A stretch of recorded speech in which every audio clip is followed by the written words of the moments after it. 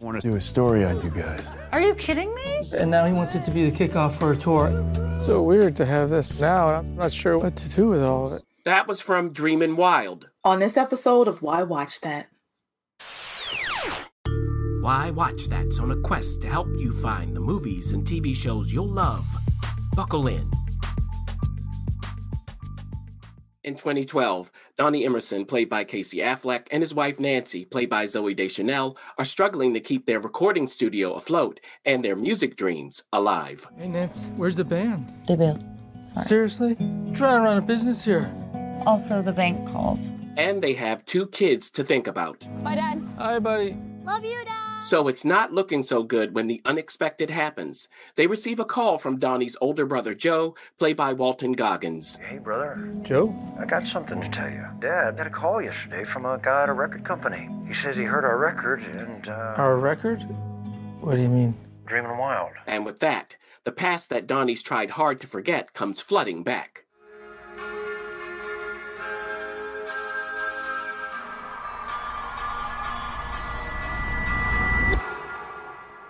You see, he understands the importance of dreams and says as much to his son one night when his son can't go to sleep. But what he didn't tell his son is that dreams can hurt a lot. When we made that album, we were so happy. Just didn't know anything about the world. So when Matt Sullivan of Light in the Attic Records, played by Chris Messina, shows up at the family farm in Fruitland, Washington, Donnie's aloof because he doesn't want to get hurt again. It's everyone else who does the talking. There it is. It's Dreamin' Wild. That's you guys? Yeah, that's us. This album is unbelievable. Truly. It really just blew my mind. But how could that be? After all, Dreamin' Wild was recorded 30 years ago when Donnie and Joe, played by Noah Jupe and Jack Dylan Grazer, were teenagers. It was Don Sr., played by Beau Bridges, who built a studio for them on the family farm with the blessings of his wife Selena, played by Barbara Deering. As he remembers, Donnie made it all right here. Donnie, what you got going on over there? I'm just playing around. Donnie's a genius, truthfully. because he did all the singing and writing while playing the guitar and piano. So he engineered the whole thing, and Joe came in with an assist on the drums. But despite their parents' and two sisters' wishes, things didn't turn out so well. We're gonna need some more money to get these last few songs finished. My dad lost a lot. And in the face of that loss, all these years later, here comes the music industry again. So can they trust Matt and his record label? On the one hand, this is what his label does. They find albums that never found an audience. We try to give them a second chance. And based on all the buzz the record has got, you've seen that, right? During its finest moments, to twist a Brian Wilson phrase, Dreamin' Wild is a godlike symphony to teenhood. Brian Wilson. Yeah. Well, heck, let's celebrate. But as Donnie will tell you, they've celebrated before. Even if they put their trust in Matt and Light in the Attic Records, he just wonders whether their album's newfound buzz is real. In contrast, Joe and Nancy and the rest of their family are just happy to take it all in. Wow. Wow. Can you believe that? Look at this. Look at this. That was something, wasn't it? Yeah. Huh? An autograph? Signing autographs. An autograph for Lindsay. Joe Emerson. An autograph. So despite Donnie's quiet pain, this is a family that loves each other deeply. And it's that love that's kept Donnie from visiting the family farm as often as he otherwise would. After all, when you lash out, it's the ones you love who get hurt the most. It's just fun for you. It's not just fun for me. But is it just fun for Joe, or is there more to him than meets the eye? While he seems so open and softly joyful, he's had his share of pain too. But despite that, he'd rather absorb Donnie's anger than reflect it back at him. He's keenly aware of his own faults. I think I've come to the conclusion that I'm pretty good at bringing down trees and building things, but when it comes to drumming, I'm never going to be a Ringo Starr, I guess. I don't know about that. And it's that kind of selflessness that's made Joe such an asset to Donnie, both as a big brother and as a fellow musician. And the good thing is that Donnie knows it. You know, everyone has been saying it's got this weird magical feel to it. I couldn't figure out what it was or how to do it. And then I was listening to the tapes and I finally figured it out. It's you. So while it's certainly wild to think that 30-year-old music from two teenage brothers would finally find an audience, this family has a chance to return to a dream that's been bound by lost hope and regret. they'll finally have a chance to heal. Just sorry, Dad, for putting you through all of it. Oh, so baby. You're my son. I would have gladly given up all the land just to hear you play. I believe in you, boy. All right, Dreaming Wild. Baby. Yeah. Yes. All Easy right. listening. Easy. All right, guys, don't forget to give us some likes, shares, subscribes, comments before we get in to good old Dreamin' Wild. So Dreamin' Wild is in theaters Friday, August the 4th. But I watched Dreamin' Wild. It seems like a feel-good family music movie. Totally up my alley. The funny thing about this is I was just thinking about TikTok when I was watching the Of course you were. the plot summary. Well, because there's this whole movement on TikTok with, old things becoming new because these kids are discovering things from like way back, quote unquote. Yeah, what's way back? The 90s? Yeah.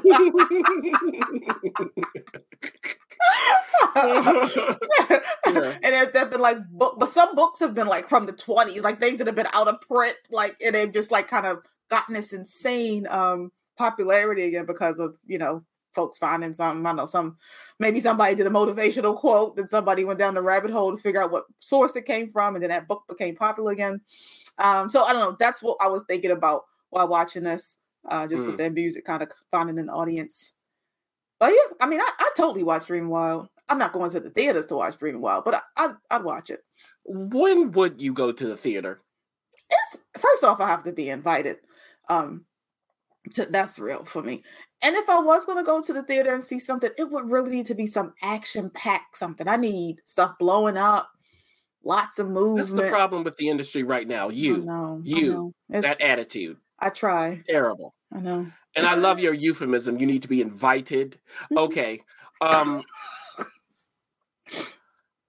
Now, I didn't know anything about this story, producer. I knew nothing about it at all. So, I was going in blind. I was like, what is this? Let's find out. Now, you said feel good. There's a lot going on, though. You're not just going to be swaying in your seat the whole time. Yeah, you could tell that. Look, and there's feel good elements, but it seems like there's like some tension. There's some like real life stuff that we're kind of unpacking. Which, I mean, just like watching the plot summary, that seemed kind of interesting because we don't, unfortunately, get a lot of that these days. Yeah, and that's exactly right. It's real. But it's a family where there's a lot of love. That's the good thing. So there is some things that Donnie has to work through. But the family, it's not like there's this big thing where, everybody hates each other. Even when he lashes out, the way it's handled, it just seemed real. Real. So with that, the cast, let me start there.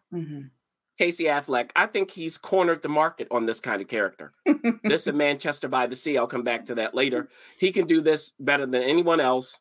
The gnawing, quiet pain, because right when he gets that call at the beginning, you're like, oh, as an audience member, you're like, oh my gosh, wow.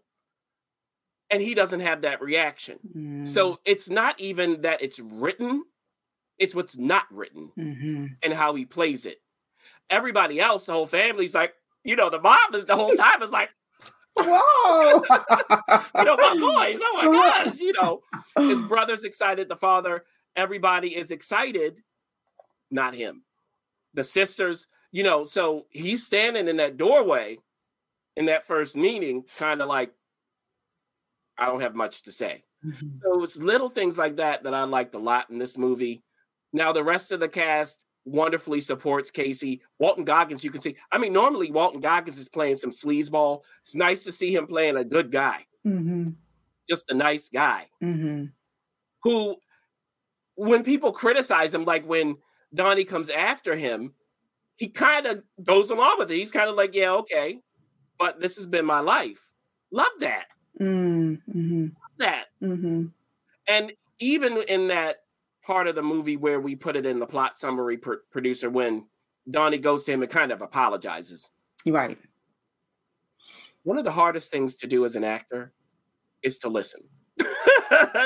That's one of the hard, like, especially when you know the camera's right here. Right. Somebody has a monologue to go through because you want to do something. Right. So you really have to learn that, no, you just stand and listen and breathe. Look at what Walton was doing. Exactly. But that's very hard to do. That's very hard to do because you can feel your heart racing. You know, your body's kind of twitching because you're like, I'm just standing here. So those kinds of things, it required this kind of casting to pull it off, to make these people seem really real without being showy. It required that. I mean, there's a moment early on in the movie, producer, after they introduce what's happening, and you kind of get the credit sequence, the opening credit sequence, and they show Beau Bridges, the dad, just looking at boxes of records, right? So it's telling the story without, again, everybody having to say it. You go, oh, wait, they still have all of these records after 30 years? Now, that takes me to writer-director Bill Pohlad, I don't know how to say it, Bill Pohlad, I think. This movie kind of echoes the music because it's not a perfect film, but the imperfections are its strength, just like the music isn't perfect. But that's kind of the charm of it. So it captured the spirit of the music in that way. Now, is it anything revelatory? No, you've seen this kind of thing before, but it has a personal touch to it, and the details, when Bill decides to reveal the story was very important, the structure of that, because you really don't know what happened in the past until toward the end. You keep getting glimpses and going, okay, what is it actually? Is it some terrible thing? What really is holding Donnie back? What happened to the family all those years ago? And I think that was well done. So in the end, it's not like you go, oh gosh, I'm going to come out of this feeling terrible. It's not that kind of thing. You'll have an understanding. I think a complete understanding, to be honest. And because of that, I was lost in thought for much of it. I was really just thinking, watching them.